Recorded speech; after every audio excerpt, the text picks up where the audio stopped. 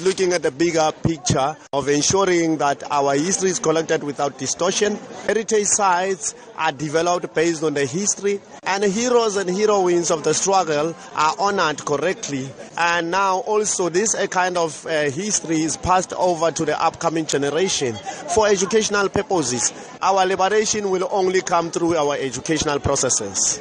Tell us then about some of the sites you have earmarked in Gauteng and some of the experiences that you in fact take visitors through.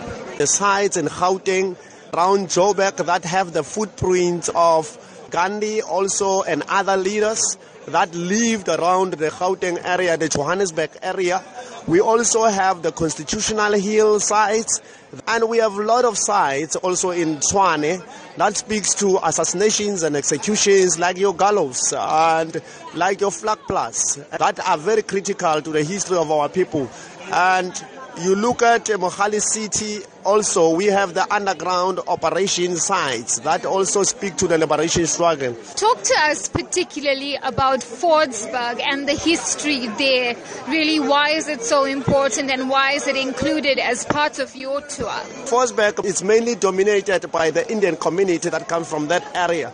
It tells you that there's a big role that was played there for South Africa to be what it is today. Now talk to us about your involvement here at Indaba. We represent Gauteng and representing also the history of the liberation struggle as I'm talking about Fordsburg and other areas. So here at Indaba, we believe strongly that we will have strategic partnerships, especially in heritage and tourism processes that needs to unfold.